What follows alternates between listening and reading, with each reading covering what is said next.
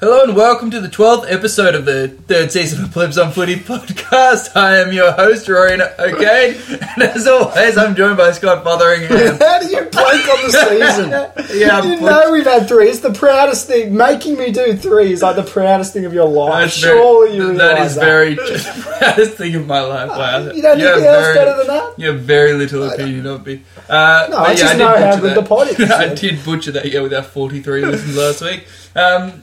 I butchered that. I'll own up to that. But yeah, you as miserable as I am. How's your take? We're not too miserable. I mean, look, obviously I'm not happy, but I'm not. I don't think it's the end of the world. Look, I was in You wouldn't be that miserable. No, I was in a very bad mood on Saturday because of the way we lost, and it was just a very frustrating game.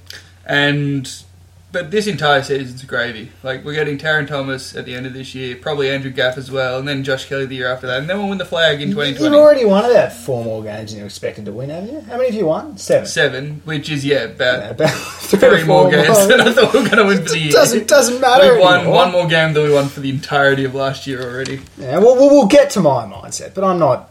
It's not the end of the world. Glass half full then. Yeah, for sure. Okay, let's... And again, pretty happy with how we've been going. We're going to have a down week occasionally, so... I don't know why you'd be pretty happy we'll keep with the energy up. Failure to perform on the big stage, but let's get to the glass half empty games.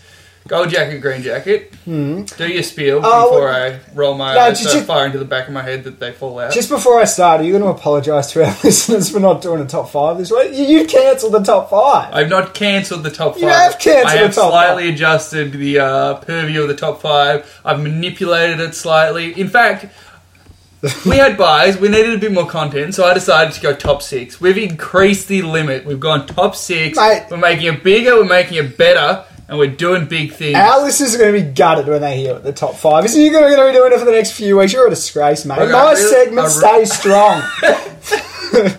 Your segment is the one constant of this pod. I will give you that. But anyway, for those people who are wondering what my segment is, it's Gold Jacket, Green Jacket. The title of the segment derives from the line in Happy Gilmore, Gold Jacket, Green Jacket, who gives a shit? And we give 3-2-1 votes for the most meaningless games of the round. We just come from saying that the only thing we do every week is your segment, and then you feel the need to explain it again. We have new listeners every week. There's an influx. There is an irony to that. Although we've been consistently going down the last month. But one That's vote... our little secret, Scott. We don't tell that to people. One vote. GWS defeated Gold Coast by 108 points. Now, I'm happy to put this in here, because you had a big go at me for not having Melbourne in Gold Jacket, Green Jacket. I think only giving this one vote shows that there was quite a bit of relevance in it. I think it was quite an interesting result. I mean, Jeremy Cameron's one of the better individual games you'll ever witness. I thought it was quite interesting. How does this relate to Melbourne? This is GWS defeating Gold Coast? No, because you had a go at me because I said the Melbourne game. So your argument is that because you're wrong twice, I should forgive you? What are you talking about? That's exactly what my argument is. No, it shows I'm consistent and it's objective, is what I'm saying. I couldn't put it out of Gold Jacket, Green Jacket. The rest of the games were all clearly more interesting. But I think to show that it's more interesting. I think there was a pretty big beatdown at the MCG yesterday that was pretty irrelevant for one side. So I don't know. Probably the biggest game of the season, but you know. Biggest game of the season. It was pretty significant, mate. Sure, mate. But GWS starting to get rolling. It was no Good Friday. GWS starting to get rolling a little bit now. A good couple of weeks. Yeah, they have had a good couple of weeks. It's been pretty big. They've slowly gotten a few players back. Some would say their most important player in Josh Kelly, throwing back to an argument we had a few weeks ago.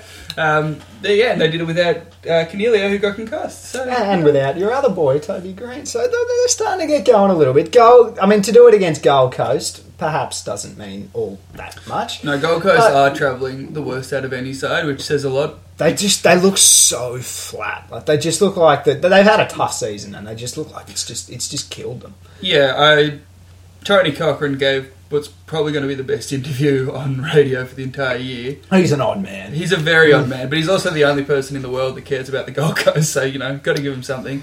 And he pointed out that they've had 11 games on the road with 49,000 kilometres travelled. They haven't been able to train at the same ground every week, so they've had to move that around. They just haven't had any consistency at all, and that's not a high-performance environment, and it's not surprising that this is probably the worst this club's ever been, which says a lot given where they started. They kept their energy up enough for a period. There was a while there where I was actually a bit like, I respected them a bit. Like, it got to the point where they had such a rough trot, and they were still plugging along. They were fairly consistent.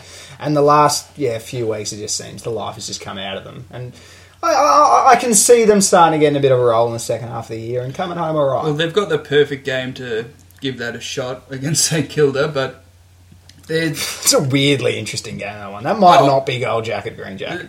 At a certain point, finding out who's the worst, that's interesting. Yeah, it's fascinating. But they are having really weird selection at the moment, which I think is probably holding them back as well. I don't understand. Oh, you are not happy at all, are you? No, I'm fine with it. I won. So fine with it? It's the buys. We don't have games in our fantasy side. They timed it well. They timed it very well. I'm Jared Lyons, and he's out. He's been dropped. He had 37 on the league. Why has he been dropped? He's young, and he's been one of their best players. Yeah, it makes no sense. He probably wasn't tackling or something. He came out initially, he was injured, wasn't he? No, he just got dropped. Just got flat out dropped. It makes no sense. It's that with the Barlow omission when they could just use more grunt and beef through the midfield. And some of the midfielders they're playing aren't high picks that you're trying to get games into. They're just tryers. They're kids, but they're just tryers, and you don't really understand. I don't really understand why they're doing what they're doing. They dropped Aaron Hall, which, probably you get why they would be doing that. Yeah, but to drop 3 of them, you do have to at some point maintain a level of seniority in your lineup. They're copping the Melbourne model, which set your club back. So I don't understand what they're doing. I can understand Hall. I can understand Barlow just because he's older and although he's a good player and he finds a lot of the ball, he's not. I don't think of him as being like an outstanding leader or being particularly damaging with what he does. I can understand thinking maybe he's just not part of our future. But Lyons, he's not only young and has a future, he's also a real trier himself. Like, it's not as if they're dropping him because of his lack of effort. Yeah, he's 25, so he's going to be there hopefully when they get their act together in a few years. And he's averaging 24 touches a game. They don't have enough talent on their list. That's a really odd one. Yeah, to not play him. I'm shocked by his omission and very frustrated for reasons that are beyond football. Yep. But anyway, probably move on. 2 votes, we're giving Sydney defeated St Kilda by 71 points. Now, this looked like early on it could potentially not be gold jacket, green jacket, because it could be one of the biggest losses 49-1 in the first quarter. Pretty outstanding. Unfortunately, from that point on, it was just a bit meh. It was pretty much what you expect. 71 points, a big win, but not enormous. It's pretty bad, but not 100 points, which apparently is some mythical barrier for you. A bit of a beer burp in there. It's a special thing, 100. If it was 98, maybe you'd be considering it as well. It's 71. It's a big win. Okay. It's not more than that. Okay, Scotty. Was I wrong on Sydney when I ruled them out of the top 8? No, I don't think so.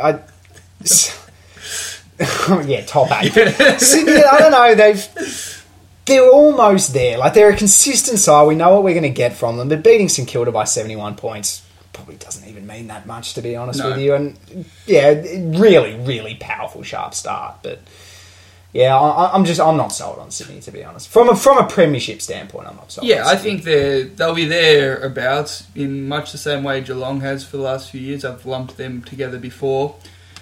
But to be honest, I'm not impressed by many sides that North beats this year. We're not good enough to let a good side lose. You're so weird. You do all this stuff and you rattle on about how good you are, and then you say crap like this. But, you'd get what I'm coming from. If you lose to North, they lost to Hawthorn as well, didn't they? They only just lost to North, I think. Yeah, but they lost to Hawthorn as well. That's not a set of high-quality teams you're losing to there. They've lost games at home. There's just a few chinks in their armour there. They've won, 6 in a row, I think, now? I think they're on a fair streak. I'll have a look at that. Keep talking about something else and I'll get back to you. They're just, they're a consistent outfit, is pretty much what it comes down to. We know exactly what we're going to get from Sydney every time, and they bring it every week, and that's enough to a certain level, but once a team starts playing differently, is when you start questioning them. Once a team starts doing something a bit different, brings a different game style, then you don't know how well they're going to respond because they just rely on winning the contested ball every time. Yeah, their last loss was in round 7.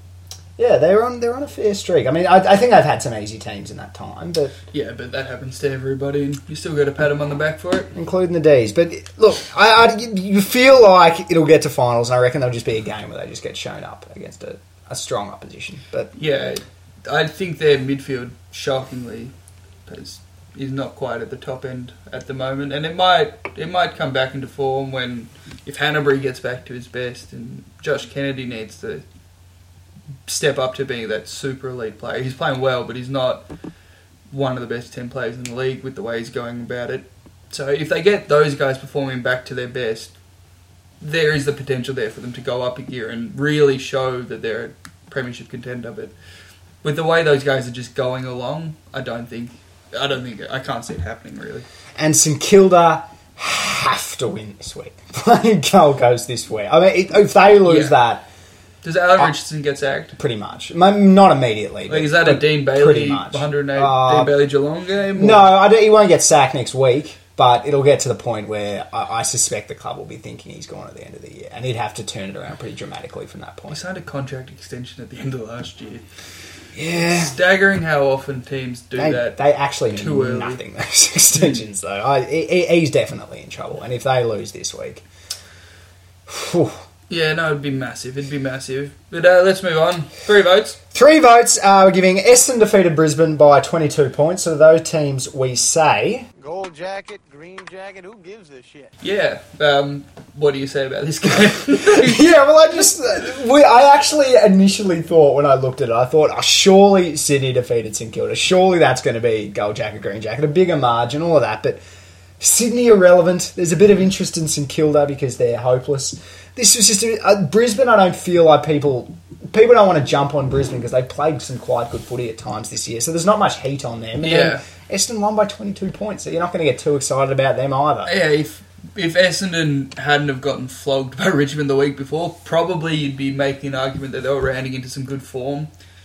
But with last week fresh in everybody's mind, it's just like, well, they can do this against the worst teams in the comp, and they didn't do it convincingly. Brisbane were right. They did lose to Carlton. Exactly, that's true.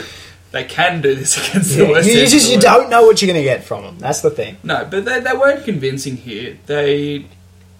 Brisbane don't apply a whole heap of pressure. They allow ball movement to be very fluid.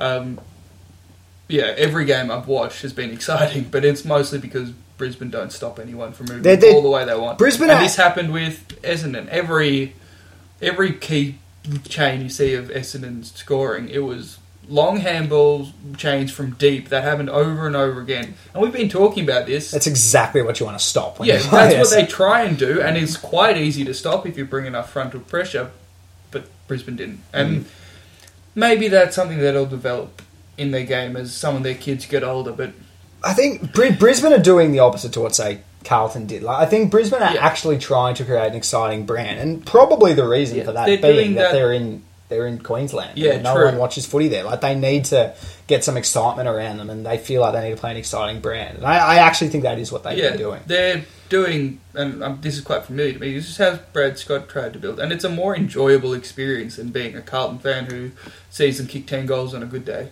That gets to you at some point, but at least Brisbane have the ability to score 100 points and really produce some highlight footy that you'll want to go see. And when it comes off like it did against Hawthorn, that is as an enjoyable experience as you can have as a fan. Like that outside of a premiership, but that kind of win where you don't particularly expect it, you perform really well all the way through and really stamp your authority on a game above expectation. That's just such an enjoyable feeling, and I'd rather watch my side grow in that way and take the occasional poor performance when it doesn't quite click for you than just be hammered over the head again and again like Carlton fans are. Yeah, and the thing with Brisbane is they need to draw neutral fans as well. It's not so, when you have a die-hard fan base, you can be like, oh, let's get a bit defensive and just win, and they'll be happy with just winning. Brisbane don't have as many die-hard supporters. They need to bring in some of those who don't really care about footy. A lot of AFL fans in Brisbane are also expats, so they've got to try and get those guys to the game. And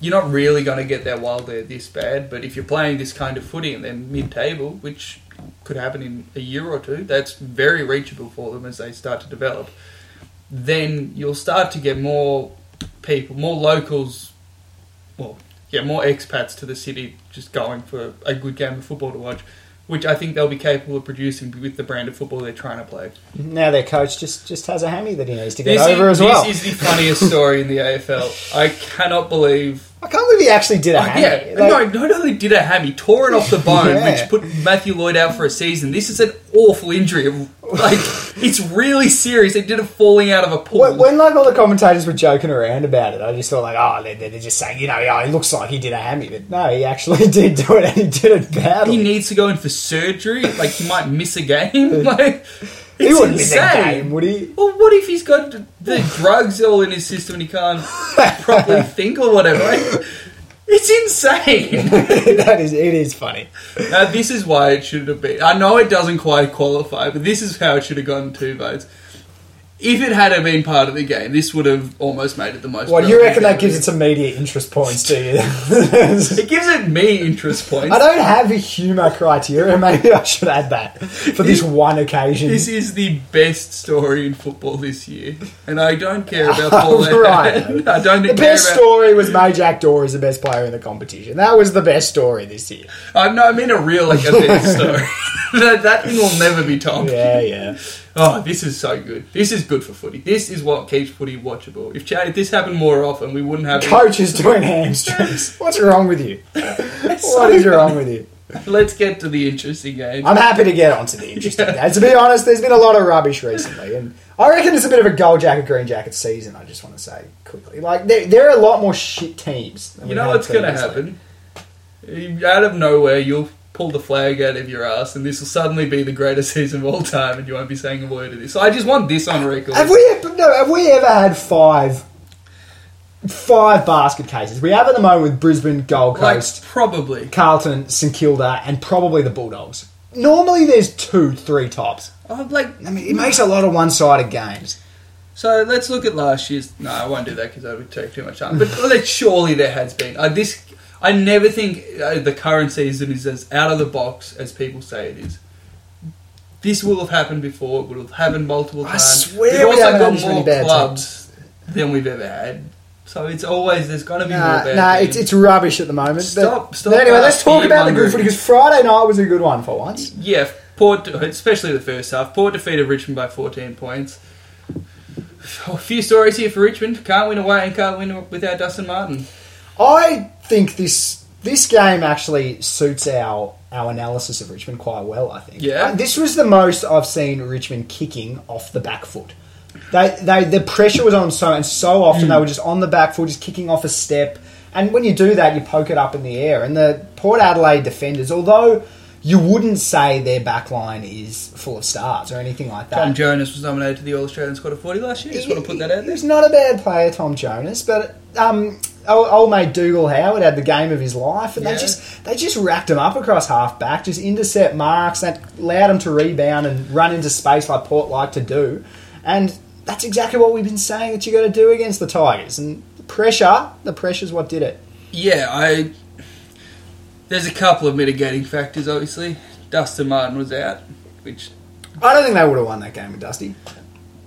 Yeah, but the It other was thing... more the team that was being beaten down and playing away, which they don't like playing. I don't know, I've been thinking about the way Richmond play, and so often their footy is about getting the ball forward and just trusting the team.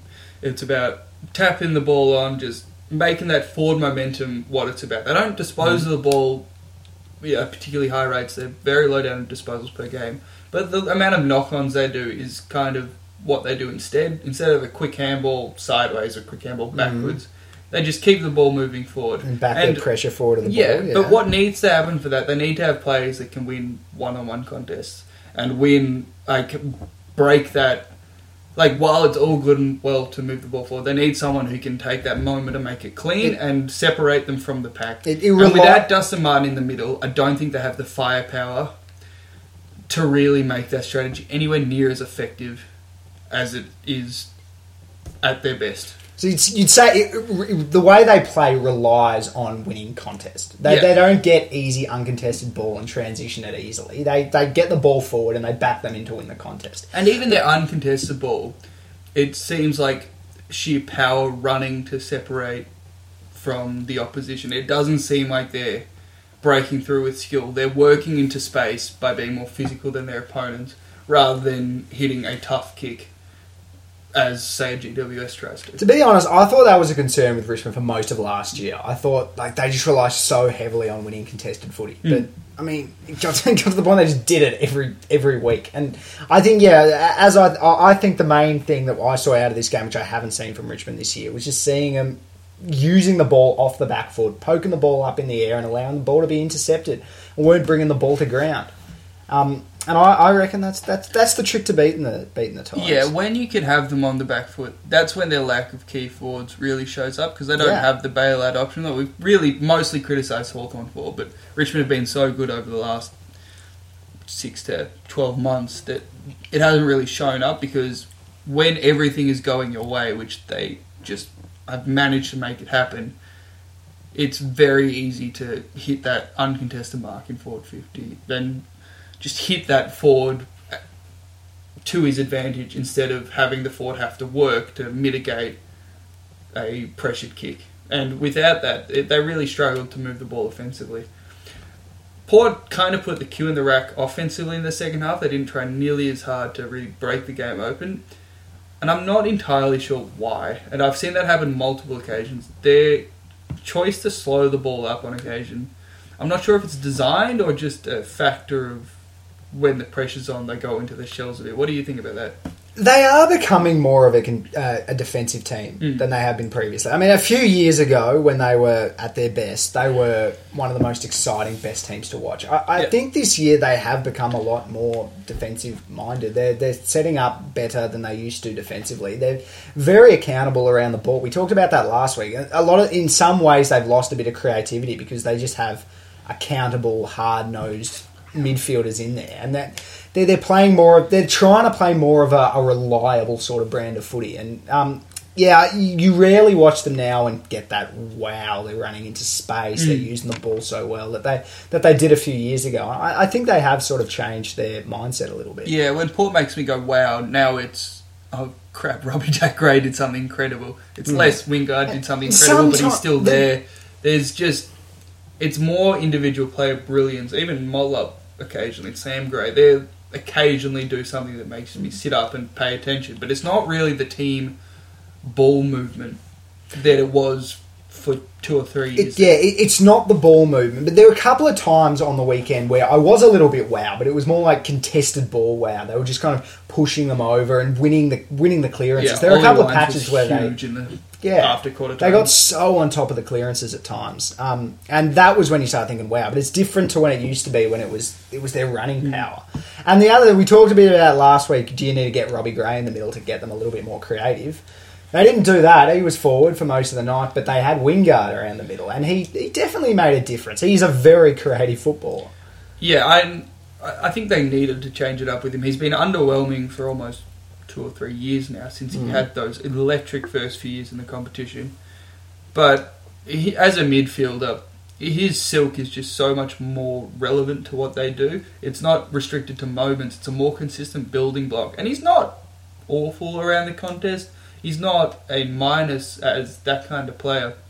So if you get him around the ball, you can really set up their ball movement in a way they have the capacity to do without him or Robbie Gray in the midfield. And comparing Wingard to Robbie Gray in the midfield is a massive compliment to Wingard. But if they can consistently put him in that role and develop him into that sort of player, they're a significantly better team. And they don't need him in the middle, on ball. Have him on a wing, have him running off half back, which he did so well in that preliminary final. That is one of the best performances I've ever seen. Yeah, just have him doing that. Get him off the chain. Get him involved in the contest a little bit more. It gives him a bit more creativity up the ground. It helps him as an individual as well. But as long as they have one of those players spending time in the midfield, that's what's important, and that works. They can't get too staid with their mix, which they occasionally have with Rockcliffe in the team. Although Rockcliffe ball use was incredible. Yeah, he was more creative than I ever seen him ever. He And was look, selling dummies. Part of and that's hitting probably short I just kicks. never watched Brisbane enough, and I watch Brisbane more than most people that don't go for Brisbane, so that says a lot.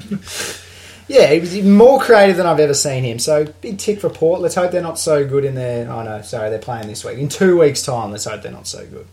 When they play Melbourne. Exactly. You self-indulgent prick. Now I'll let's come get from on you. to the game we need to talk least about, I think. Geelong defeated North by 37. Not many takeaways from either this game. What have got? Look, I was very happy to see North lose. I was almost equally as happy to see Gazza put 2 big games in a row. This performance was a lot bigger than what he did against the Gold Coast. Because North Melbourne... Because you're against a high-quality opposition. Is that what you're going to say, Ben? At worst, they're thereabouts. They're a real football side, which Gold Coast, there are question marks over. Very much so. Would their team win the NEAFL? Who knows? But this performance from Ablett was astounding. His averages against North are stupid. He had 34 touches, and that lowered his average since he left to go to the Gold Coast against North, which is insane. He blows my mind. He never has a bad game against us, and Brad Scott made a poor choice in not tagging him instead of Selwood.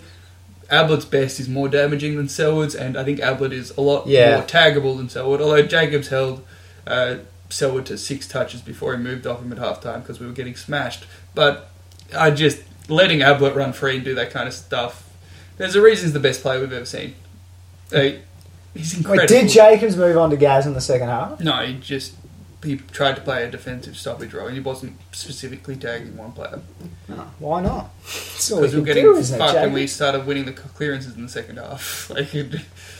Yeah, okay. But very good to see from old mate Gaz. Are you concerned at all about your own side at all? No, because the way we lost was the way we were going to lose if we lost to Geelong with the team we had on the park.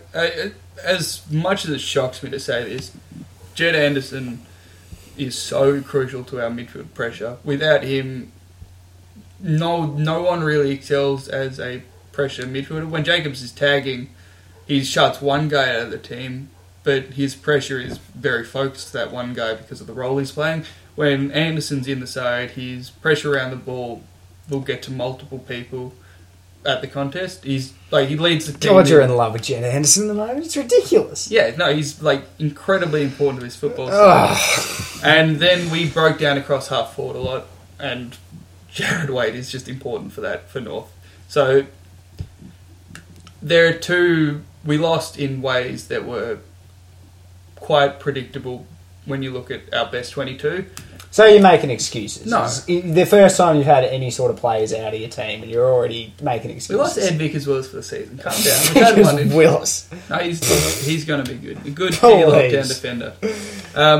But yeah, no, that's just a fact that we lost in that way, and it was predictable. I wouldn't be upset if I were you, simply for the reason that you lost to a pretty good team away from home and comfortable. But I've said this: we don't have the depth to cover injuries to important players. No. You've changed your mind on your depth. Every second week you change it. You're saying lost by 100 we have points no. Last week you were saying we have depth in every position. We're that's fine. going forward. That's going forward. It's going forward, is it? You're just making it up as you go along. Yeah, that's fine. But yeah, no, we were beaten pretty comprehensively in a way that I don't think it's all that surprising against a good side away from home. Well, you weren't the only one, minus the away from home. Yeah. Do you have any thoughts on this at all? Not particularly, not particularly. I think it's quite a solid performance from Geelong. They're putting together a decent season outside of the Essendon game. Yeah, they're thereabouts in a way they always seem to be. Yeah, I want to see a little bit more consistency from Geelong. They were pretty inconsistent early on in the year, and they've had a good few weeks now, so we're starting to think, maybe they're good now, but for all we know, they can just put an absolute stinker next week, and then it's the exact same question mark. So what they've done more really time well on is them. turn their defence into an elite defence. They're their best performed defence in the league now, which they had a bit of catching up to do on that front, so it's just really impressive. They play a team defence. They're well drilled. And they always have been really under Scott. Yeah, no, you can't. Everything they've lacked has been offensive flair, and that's mostly been down to the players, but they've always been well structured behind the ball. So they're what they always seem to be, which is a high quality side. And I think there's scope for them to be a real contender if things fall their way. So you got to be thereabouts, and they're thereabouts. So, They're probably in a similar bracket to Sydney at the moment. yeah, which we said 3 games ago. Yep. Let's get on to our first segment. The second segment, I guess, given you call yours a segment, but really just The only real segment. We're going to the Cane Corns. This is the one we haven't changed since its inception. I heard some pretty ridiculous things about one Mason Cox. 2 weeks ago, they were saying it's great that he's there and he gets his hands on the ball. He doesn't need to mark it. He doesn't need to do anything. He just needs to be there. He just needs to be the tap forward. And that's some pretty low expectations for your key forward who you're building your offense around. And as soon as he plays one good game, and he clunked the ball very well, made Neville Jetta look like an idiot, kicked very straight, might have been the difference. Apparently Gary Lyons sees a little bit of Jim Steins in him. Brownlow medalist, not premiership, sorry. None of your players in living memory have been a premiership player. Brownlow medalist Jim Steins. Probably the greatest modern day footballer you've had, would that be said? No, Robbie Flower was better, but... No, he's not modern. I'm going back. Yeah, all right, he's up there. He's in the top few Melbourne players in the last 50 years. Together, but I didn't know that. Well, so Gary Lyon compared him to Jimmy Steins. Yeah, that's ridiculous. You have a glorious Jim Steins memorabilia thing with a Brownlow medal. He watches over us as we record the pod every week. Yeah, it is sacrilege. You're spitting on that man's grave by comparing to Mason Cox. Look, Mason can't even touch his own toes, Cox. It upsets me a little bit, but look, I'm sticking up for Gary on Mason, the wind would blow him over, Cox. No, firstly... Mason should be playing volleyball, Cox. Shut up. Firstly, what Gary said was not that extreme. He wasn't trying to say he's as good a player as Jim Steins. He was just trying to say that the way he's developed, there are shades of Jim Steins. Basically in the sense You'd that hope you developed by the age of 27, wouldn't you? Secondly to that, mate. It's just going to get worse. Did you watch this game? He was unstoppable. He was... expectations can change on players. Can we talk about... You were saying, they were saying he doesn't need to mark it. He could not... Whenever he was near the ball, he marked it. And he was kicking straight. He's at 211 centimetres, and he was slotting goals from the boundary line. That was absurd how well he played. He would not have been marking those balls if Lyndon Dunn was playing on him. That's all I'm going to say. Who are you criticising, Oscar or Nifty at the moment? All of them. Without Levy, your defence is nothing. Our defence fell to pieces, and it meant that Neville ended up getting caught out with him a few times, which isn't ideal, but he got his positioning right. Literally twice his size. He gets his positioning right. You cannot stop him in the same way that you can't stop Ben Brown when he's launching at the balls. He just holds his ground, jukes, and he was kicking straight. He was unbelievable. He was brilliant, Mason Cox. But anyway, can I do my Cane Corns call? Yeah, whatever. It can't be worse than that. Well, I'm going to say Mason Cox is the best Cox that we have ever seen. Better than Dean. That's ridiculous. He's not even better than Brennan, who was nominated for the Rising Star he's better this than week. Brennan, but he will be the best Cox we've ever seen. I mean, this bloke's been playing the game for about 5 minutes. And that was one of the better individual games we've seen this year. He is 27 years old. He'll retire in 6 months. He's 27, is he? He's 27. No, he's old. He's gone grey. Didn't he start playing 2 years ago? Why is he 27? Because he's American and they slow developers. But why would you bother drafting someone who's 25? Because he might win you a Queen's birthday game against a rebel. Oh, shit, he's 27. Either way, that was a bloody impressive performance, and he's the best Cox I think we'll ever see. I agree, but let's not compare him to a Brownlow medalist and the greatest ruckman of a generation. Let's not do that. No, he'll get there, mate. He'll get there. He'll get there. Mate, he's not even rucking. Did you watch this game, mate? He was unstoppable. I don't know if I ever saw Dan Cox play that well. No, incredible performance. See, get around Mace. Let's talk about some serious issues, and we're going to move on to mine. And I'm 100% serious about this. You needed to win that game to make the 8. You're not going to make the 8 from there, and your season's going to fall apart. You've proven you can't play well with Lee. Why are we talking about this? This is my Cane Corns call. Oh, and okay. The real question is, why hasn't Goodwin been sacked already? Because we won 6 games in a row. We're the best team to watch in the competition. We've got a percentage of over 130. You know why Collingwood's a better team to watch? They belted you. Yes, And that was they did this week. and that was great to watch. Why hasn't Goodwin been sacked? He's Answer shown the question, signs. Scott. Don't just avoid and repeat it back to me. He has shown signs of being an outstanding modern coach. Where was his plan B this week, Scott? Where was his Stop with the plan B. Right? No coach has a plan B. Don't start with that rubbish. They go out there and they have a plan as how they have a style of play that they hope to play. And there's no more to a plan B than just maybe moving a player in a position. Plan B is rubbish. No coach in the competition has a plan B. Dean Bailey would have had a plan B. He lost by 186 points, mate. Yeah, to a team that's better than Collingwood. Goodwin has shown that he is a very good modern-day coach, and he's got a young list, and they'll come good. They need to adjust to the big stage. Yeah, okay, whatever.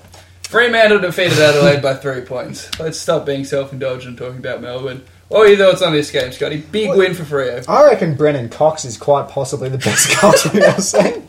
He was outstanding, Brennan Cox. He actually was. Like, he similar to Mason, actually, just held his ground, strong hands. He was only pick about 40-odd a few years ago. You're saying you love big Coxes? Is that what you're saying? Well, there's two good ones going around at the moment, and they're both quite similar to each other. But, yeah, of course I do. I love Freo. Mate, Adam Shearer. Absolutely start. He is a good footballer. Yes.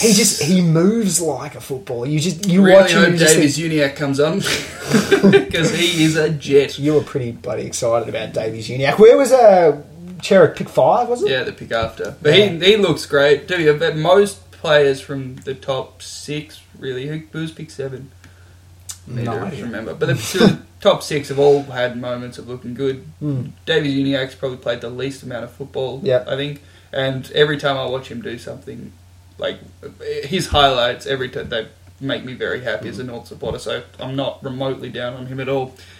But Shearer, 30 touches, 10 coaches' votes, not good enough for the Rising Star nomination. Shearer looks, at the moment, he looks better than Brayshaw. Brayshaw's he's played every game, and he's been consistently alright, he's played his role, but I see more signs of that as potential star material. Rumours here and there that they picked Brayshaw too because he was more likely to stay there, and they wanted to invest the capital in Brayshaw as the number 2 out of all the midfielders that sort of followed.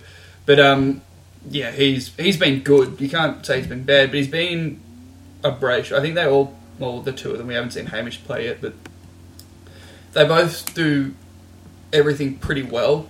And outside of the last couple of games that Angus has played, they haven't really done anything that's been mind-blowing. But Angus' last few games before this week were incredible, don't get me wrong. But He's still not silky, though. Like, he's not a great kick, Angus. to be fair, I was very impressed with his left foot on the weekend, even though he played pretty shit. Yeah, but... he's and that goes to my point. He's pretty good at most things. Yeah. You're not entirely sure what he's great at, but that can build into being a very good footballer and a footballer worth being a number 2 pick. And I think I'm Andrew's certainly the not same writing thing. him off, that's for sure. I think Andrew's the exact same thing. He's good at everything. He's above average at everything. We'll see if he develops into elite at everything. And it might just be a case of both of them needing to become men amongst their peers. A lot of midfielders, when they first come into the competition, especially inside midfielders, they're so used to being able to get their way at every contest because they're bigger and stronger and go harder. But at AFL level, they're smaller when they come in. They might go just as hard, but they're not going to go harder than the established inside mids in the competition. The step up can be a lot harder for an inside mid because of they're not getting what they're used to getting, and I think that's a thing that Brayshaw's having to deal with, whereas Cherry is more well-rounded and able to really show what he's really good at as well straight away. But how big is this for Freo, though? Just without Fife there, Sandy they thought was going to play, didn't end up playing in the end, and then to have some kids step up and play that well in their absence and to get a win... I love the Dockers. Sonny Walters didn't play very well. He was giving free kicks away left, right, and centre. Headbutted a guy and got... He was just angry. He was a really angry man, which he is a little bit. No, he's angry that Harley Bennell got injured again. But no, they were fantastic. Brayshaw said before the game that, we're more than just a team of Nathan Fife, and everyone laughed at him. And well, they responded pretty well. They've got a fair bit of talent there. I feel like they should be better than they are, and that does make me worry a little bit about Ross's ability to adjust to the modern game. Yeah, I think though with their list, it's not an even Like the assets they have are very concentrated in certain areas. They don't have a lot of depth, do they? They've got a few absolute stars, and then they've got a lot of very promising kids, and then there's not a lot of, solid footballers. Yeah, but what I'm saying is they've got obviously the elite midfield players. They've got Sandy, who when he plays is elite, and Sean Darcy looks good when he plays as well. Yeah, he does. He's healthy as a test this week, I think, so Yep. they've finally got depth there again. He plays a bit Sandy-like, that bloke. Yeah, well, he's huge. Yeah. But Cox has been the first real yelp they've gotten. I guess Taberner was really good early in the year. Yeah. But Cox and Taberner have been their first real yelps they've got as a key forward since Pavlich went. McCarthy is a oversized half-forward flanker, which is becoming... We're starting to see which sort of players and identify that type of player more than just calling them key forwards. Like, Buddy's the best case scenario of that, and he's more well-rounded than just being an oversized flanker. But he sort of plays that roaming role more than being the straight, stay-at-home forward. Yeah, and that's the way McCarthy plays, and he's not that great at it either, as you are very fond of pointing out. Yeah, not a big fan. Their key defenders, Alex Pearce has been good, but he has been really good. They've just gotten him, and Johnson's been injured so often. They don't really have any flankers that you really think add value to the team. They've tried like Sheridan for so long they were playing, and he's a... Sutcliffe. Yeah, there's a lot of players that probably shouldn't be there, that GWS would pick up to have a trial. Like there are a lot of those kind of players, and without a more even spread of elite talent, it's really shown them up. But if they can start... I don't think they're far off. They're not far off it. I'm quite excited about the Dockers. I think you're jumping on the concern about Adelaide bandwagon. You can't not be concerned. They've lost 4 out of 5.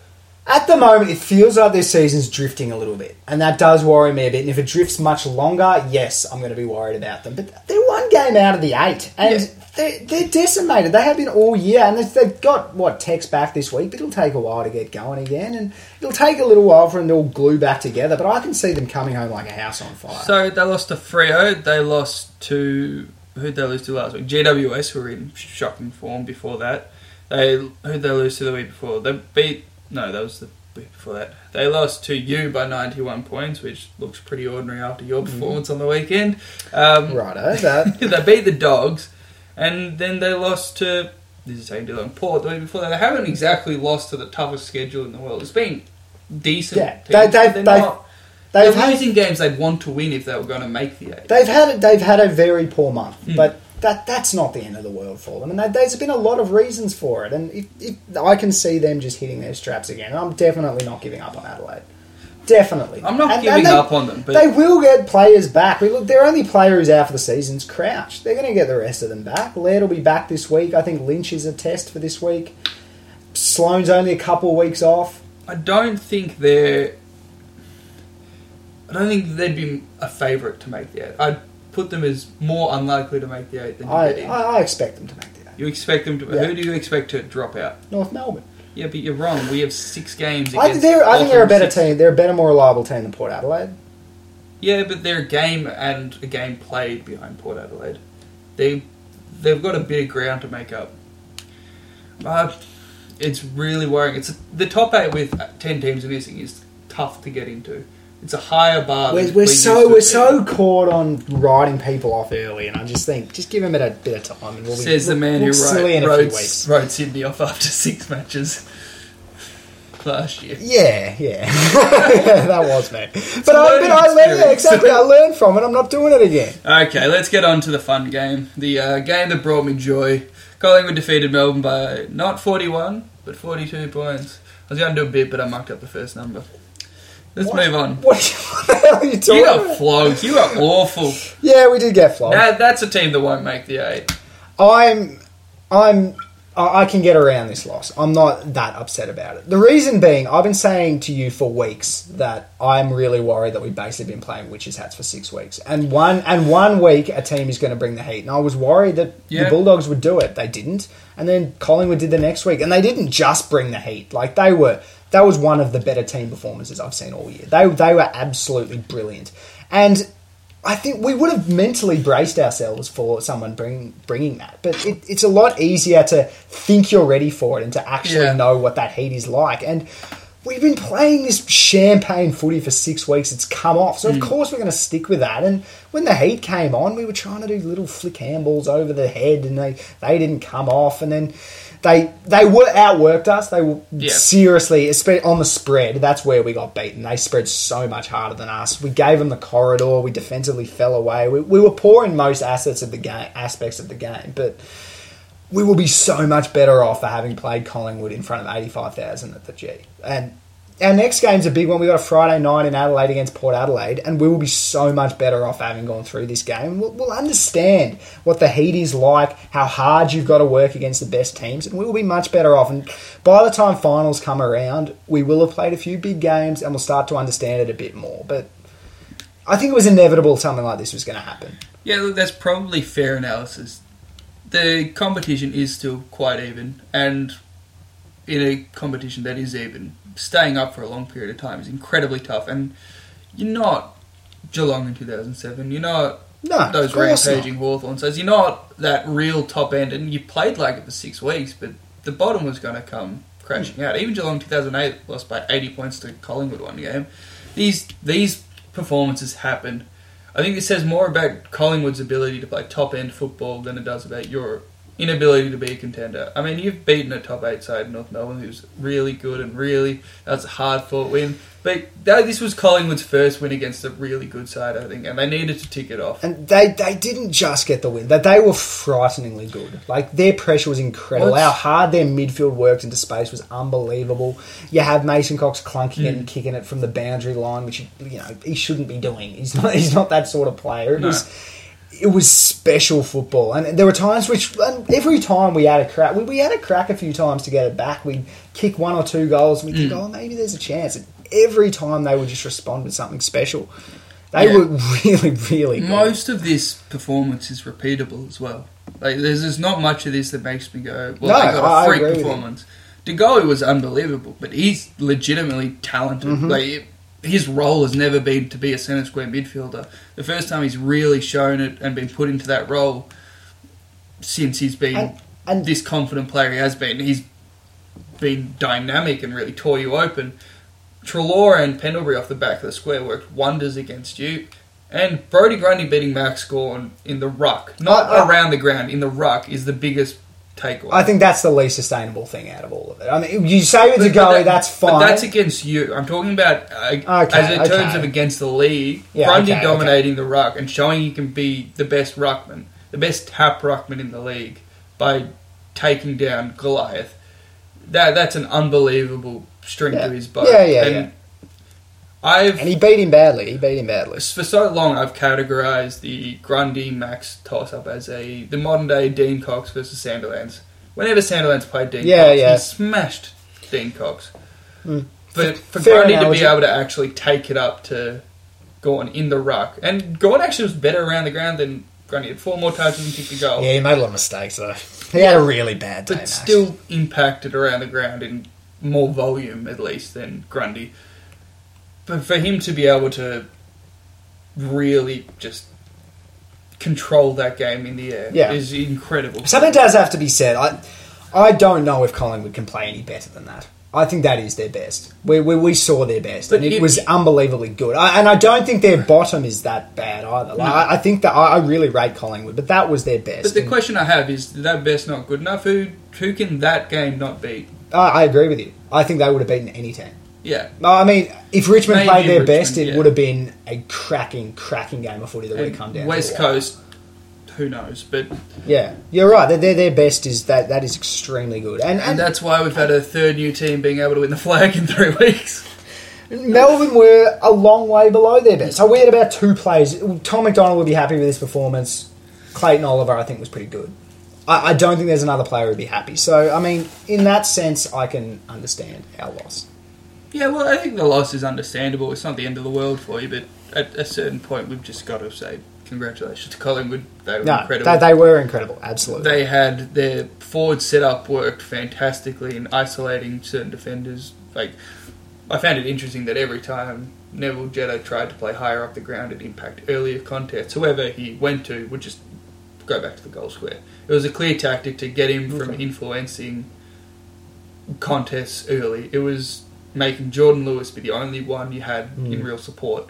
He looked a bit lost at times, Lewis, which was odd. Yeah, you were Made very a lot of confident in mistakes. how he'd do in that role. But and then part of that's just a change up and a bit of teething Yeah, issues a bit of straight away, maybe. adjusting, absolutely. But, yeah, it's just... what more can you say? Collingwood were awesome. They were awesome. And, yeah, they are a contender. Anyway, let's move on to our top 5/6. Yeah, I thought we weren't doing one, Banjo. We are doing one. We're doing a very important one. We are slightly What are we adjusting doing then? things. Am I going to have to make it up on the spot? Yeah, I think so. We've done no preparation for this pod as usual, so we'll just see what we come up with. We're doing our top 6 defenders in what's really just our all-Australian backline at the midway point of the season. So you basically dished the top 5 segment and you brought in pick your all-Australian team for the bye rounds. Yeah, look. And you decide, because you were too lazy to think of a top 5. You just I didn't want to do decided- sloppiest rigs because Clayton Oliver got skinny. No, sloppy rigs of all time, mate. It would have been funny. Yeah, but No, we need visual now we're just doing elements to some that. boring all-Australian team. That's fine. That's Okay, fine. who's your back pocket? Oh, well, you know who my back pocket is. Eddie It's Betts? Jetta, of course, he's in back pocket, eh? Of course, Neville Jetta's in there. He's the most reliable, consistent small defender in the game and has been for years. And he should be an absolute lock for All-Australian. Oh, you don't No one else believe plays it. the role even close to as well as he plays it. A small defender. An actual defender, not someone who gets cheap switch Nick kicks. Smith. No, Jetta's much better these days than Okay, Nick Smith. Much better. There's plenty. Rampy. All right, who have you got, you flog? Scott Thompson. Oh, come on. We're No, not it's just just, picking Melbourne North players, well, we were the number one key defence. We were the number one defence for 10 weeks, so why shouldn't we be all Australian? Wait, I don't get it. Why is he in? You've got another defender who's the best player in the competition. Why isn't Majak in? Yeah, look, it was an oversight. You brought it up earlier in our production meeting, and it just slipped my mind. It was so ingrained in me that was a Kane Corns take that I didn't give it the validity that kind of wisdom deserved. But no, I've got Scott Thompson. He's been elite in pretty much every facet you want a key defender to be, and a few more. He's delivering inside 50, which is not what you ask for him, but it's been incredible. He pulls off kicks that not many North Melbourne players can pull off. Talking about his kicking. Yeah, no, he's a really good kick. If you watch any North Melbourne games, you know that. And his intercept defending, he's rarely beaten. He's an excellent defender, and he's incredibly flexible. And I've gone for flexibility in my defence because that's an attribute I value, not just small people who you think are good.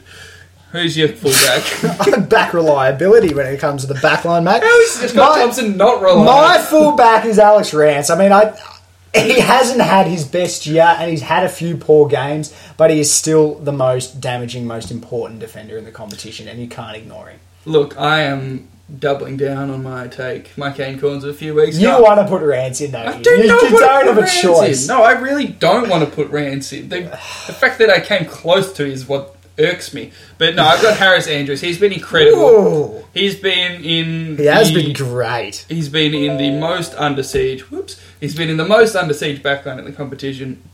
And he stood up. He leads the league in spoils. His intercept marking is excellent. There's nothing he does well that you wouldn't want a key defender to do well. He's just the complete package. He's 21... and he's just a better version of Lever. Yeah. Who's your... He had 10 coaching votes on the weekend in a losing team. That's for a pretty key impressive. defender. That's very impressive. But anyway, I've got Stewart. We both got Stewart in the back pocket. Yeah, Hard to ignore him, actually. the number one key defender in the number one defence. It kind of... And he's, again, flexible. He takes people of all sizes. He's offering a little bit of drive off half back, which at a certain point is a little bit of a differentiating factor, Yep. as much as you like to deny it with Nifty. But no, he's the kind of the complete package. It's only his second year. It's remarkable development and a remarkable pick. Crazy improvement, yep. Who's your half-back flanker? Halfback, I've got Sicily there. Sicily's been fantastic. Just one of the best intercept marks in the competition. Yeah, that's very true. Very creative with his ball use. He's an excellent footballer. I just don't think he's been quite consistent enough. I've left him off. You've just watched him too closely because he's in your fantasy. Yeah, so you just get angry whenever he doesn't do well. When he doesn't take that mark, when he's not used on the switch, Sicily. that's what annoys me the most. I need him used on the switch. Those cheap points, that's what I want. He gets too much good ball. Unlike... No, he's had a few... we'll get to that. He's had a few pretty poor games, and he's been suspended twice. That's the suspensions is the biggest knock against him. So he's only really played half a dozen good games in 12. So what I've gone, Laird as my halfback flanker. So speaking of people who get cheap possessions... when he gets the most possessions in the league outside of Tom Mitchell, you still have to stand up and Mate, look at that. I could take those marks and kick them to the other side of the ground. You couldn't defend as well. Space. You couldn't defend. He is an excellent defender, and he offers the amount of... You're right, he doesn't offer the most drive out of any per possession, but he controls the back line, and he's done it for a good side for an incredibly long period of time, and he just deserves to be there. Well, my centre-half back, I've got Jeremy McGovern. Speaking of intercept marks, prototype modern defender, and the best there is at it. So he's a lock. He has to be. Yeah, no, I 100% agree. Talking of controlling areas in defence, what he does in the air, and it doesn't matter what you try and do against him. You can't try and take him back to the goal square because he just won't go there. He'll send someone else back. He just does what he wants, and he exudes his confidence in what he can do. He never goes for the spoil because he doesn't have to. He's such a good overhead mark. He's just incredible, and a large part of West Coast drive forward as well. And speaking of that, I've gone Shannon Hearn. Yeah, we've both got Hearn. Damaging leadership, finding the ball more than he ever has in the past. All-round package for a defender. So he's been fantastic. Yeah, just about the best kick-off halfback I've ever seen. I can't really think of... Long kick-off halfback, yeah. Yeah, but even his short kicking is damaging. Yeah. And a lot of that's about choice, about decision-making, but he's been fantastic at it this year. He's having a wonderful season. Now let's get to Pooch's mailbag, because somehow we've taken this to 55 minutes without getting there yet. We talk a lot of shit, and that's how. We've got the first question from Max. Was that contact below the knees free kick the worst free kick of the season? And we're talking about the one where Taylor Adams swung in, knocked the ball out, and Joel Smith jumped over him like a hurdler. I'm pleased you asked this question because I actually was, even as a Melbourne supporter, I was upset about this decision. And that's actually true. I was watching the passage of play from up top at the G, and I saw Joel Smith was running at it about half the pace that Adams was. And I was yelling at Joel Smith to get to the ball quicker. Taylor Adams gets there, throws himself at it. Brilliant passage of play. Joel Smith gets rewarded for being second to the ball and not putting in that effort. You know what really annoys me? I was watching on TV, I didn't go like you, but the umpire said, you force him to jump over you as his explanation to Taylor Adams. If he jumped over Taylor Adams, that means there wasn't any contact, which on replay shows there wasn't, and the rule is contact below the knees. Is the rule as simple as you have to make contact below the knee? It's more a sliding rule. At least that's the interpretation of it. Yeah, and that's wrong. Look at the letter of the law. It's contact. You can't give a free kick away. Is it technically a trip then? No, but he didn't touch him. How can you give away a free kick without touching him? But in the rules as they're written, is it just the same thing? I do not have any idea. I mean, I think it is a different rule, and it's meant to get rid of the slide. But that's fine. But if the slide, when you see the ball and you slide and you see their legs and you take them out, that's one thing. When you're literally just diving at the ball, you're first to the ball, should be rewarded. Yeah, and the second part of the question, was that call overzealous or does the rules need changing? I think it's a change of interpretation needs to be had. It needs to be if it's dangerous. That wasn't dangerous. There was no danger because the guy saw it and he dealt with it. If he didn't jump, maybe it was dangerous. So the action was arguably dangerous. Yeah, but we never judge anything on the action in the AFL. We judge it on outcomes. The tribunals proved that. And this is certainly a case where if there's no contact, how can it be a free kick? Ridiculous. I think the rule needs changing. I think there are things which are dangerous in our game, but you can't get rid of them, and that's one of them. Yeah. Next question. How much would Ollie Wines be worth on the trade table? That's from Poochie. A significant amount. Inside midfielders are very, very well sought after. He's worth a first-round pick plus more. Oh, sure. And it might be 2 first-round picks, to be honest. Yeah, Port would ask for that. Yeah, and they might not get to that. It might be a first and a second, which is about what Treloar was. It might be something like that, but I think that would be the starting price, would be 2 first-rounders. That he's worth a lot, and you would be absolutely stoked to get him into your team. He's young. he's just the kind of guy you can build a midfield around. I talk about Cripps all the time in that sense. You can build a midfield around him.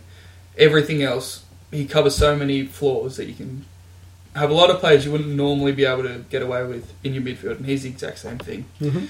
Now, we've got another question from a completely different listener called Kurt. How do you fix St Kilda? Sack Richo? Is that all you've got? Is that the answer? I was going to say sack the list, but, Sack the entire list. I don't think there's much going for them in terms of the players they've got there. Like, how many players do you think, you would fit in a premiership lineup? I mean, I'm not talking the Shannon Burns. I'm talking, like, the Grant Birchells, the guys that are good without being great, that just fit in a premiership lineup. There's not many of those. What, in the middle there's Stephen and Ross. Back there's I'm iffy on Carlisle's not too bad. I like Webster. Geary's fine.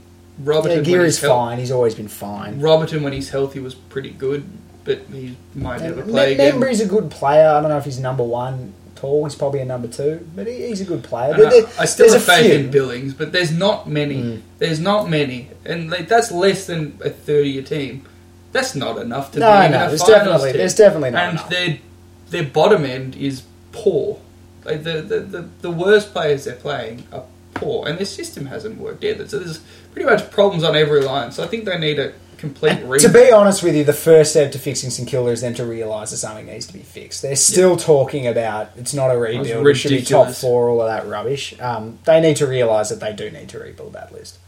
Yeah, we've got a couple of quick hits to finish off the pod. First from David, can you both put the lid back on? My lid was never off. I made that very, very clear to you, D-Payne. My lid was never off. I still think about 6th or 7th. I've been saying that all year. My lid... 6th. My lid is off, and it's staying off because I'm just so happy with how we're doing. I don't need to win a flag this year. I'm very happy with how we're going. We're probably going to make finals, and given we were everyone's spoon favourite, including yours, that is fine by me. My lid is off and staying off proudly. We got the same question from Adam. My glue hasn't even... It's just dried now, and it's locked in. That's a terrible analogy. Follow-up question on the same theme. Are Melbourne the biggest downhill skiers in the league? I'll get stuff. Who said that? Alex. Is in Stringer, Alex? Well, it could be. Who knows? Of course, we've got so many listeners named Alex. It's a stupid thing to say. We were bound to have a down week at some point. I've explained the issues with us. It's not about downhill skiing. I reckon we'll beat Port Adelaide next week, and everyone will be eating their words. Your fans are the biggest downhill skiers in the league, though. That's a reference to your skiing trips that you all go on. Yeah, all right. Stop with the stupid skiing. Even Goody embraced it in his you can get freeze. stuff. And lastly, from Theyrod, which, again, if that's not how you pronounce your name, please tell us, who will win the World Cup? I would not have a clue. But I'll surprise you here, Banjo. I'm actually looking forward to watching Australia in the World Cup. It'll be interesting. But not gonna ignore the not have a clue. Just got to ignore the first two letters in our proud country's name. Australia. I wouldn't have a clue. I want to say Brazil or Germany. Because, again, I have France, no clue. I don't know. Spain, are they still good? I couldn't tell you. But anyway, thanks for listening. Yeah, we don't know how we went over an hour again. Sorry for that. It was supposed to be quick. Thanks for sitting through that, whoever you are. No, positive. That was a great episode. Thanks for listening. We'll be back next week, bigger and better, because neither of our teams will have played. We might actually bring back a top 5. No, but top 6 midfielders. Anyway, let's go. Thanks for listening.